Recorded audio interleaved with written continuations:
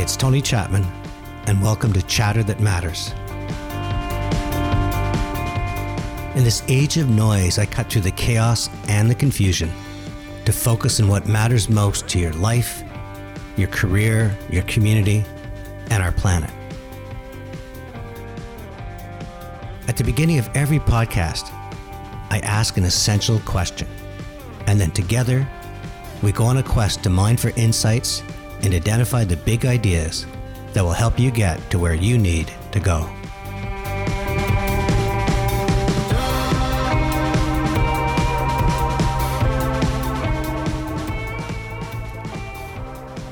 Have you ever thought that the best lessons in life you learn as a child simply by dealing with life?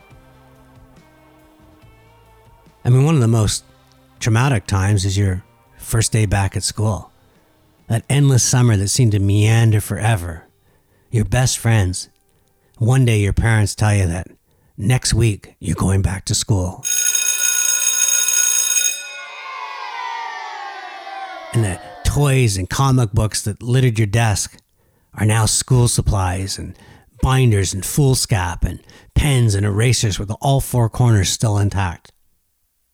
How did your family deal with that sudden change? Was it calm or chaotic?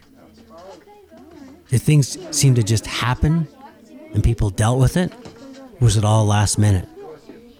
How about your siblings? What were they like? Were they one and the same, or did their personalities have them deal with stress differently?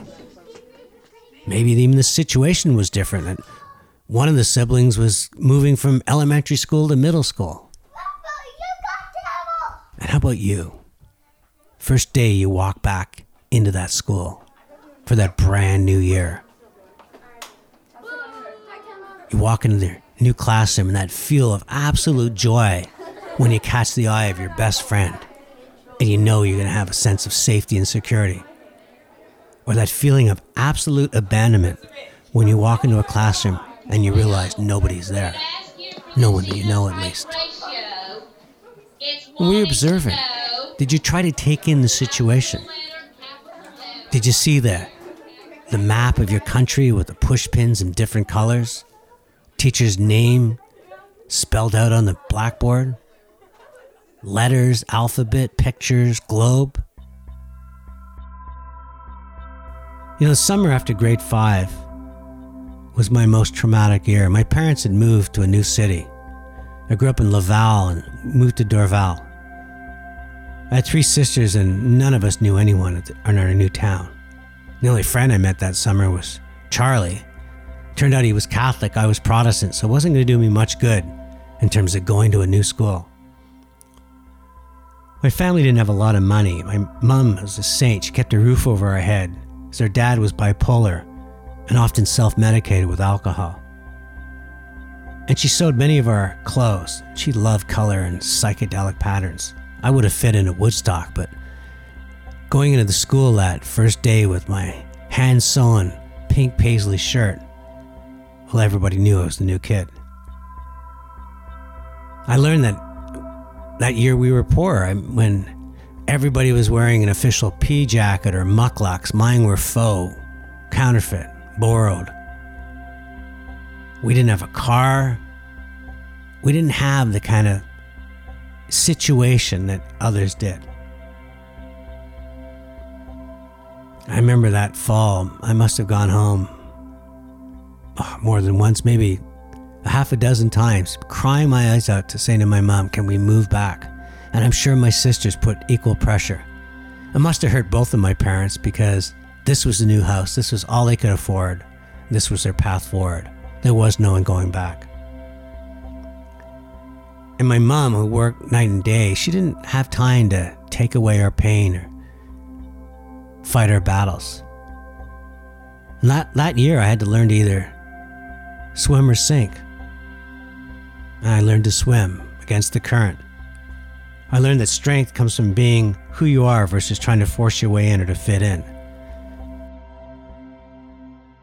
I went from surviving to thriving, from no friends to best friends. Friends that are still with me many, many years later. I learned such incredible lessons in life because my mom let me learn how to adapt to change and to pivot, to play the cards I was dealt with, to walk into a school and not be ashamed of a pink paisley shirt.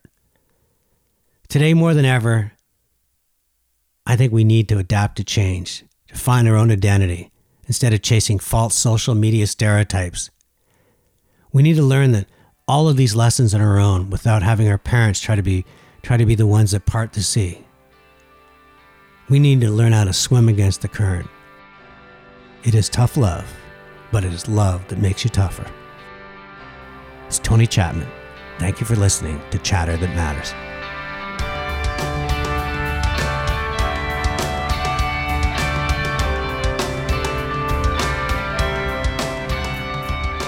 You've been listening to Chatter That Matters. If you haven't done so already, subscribe to the show wherever you get your podcasts. You can connect with Tony on Twitter @TonyChapman, through LinkedIn @Tony Chapman Reactions, or visit his website, TonyChapmanReactions.com.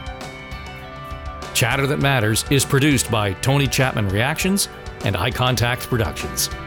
I'm Dave Trafford.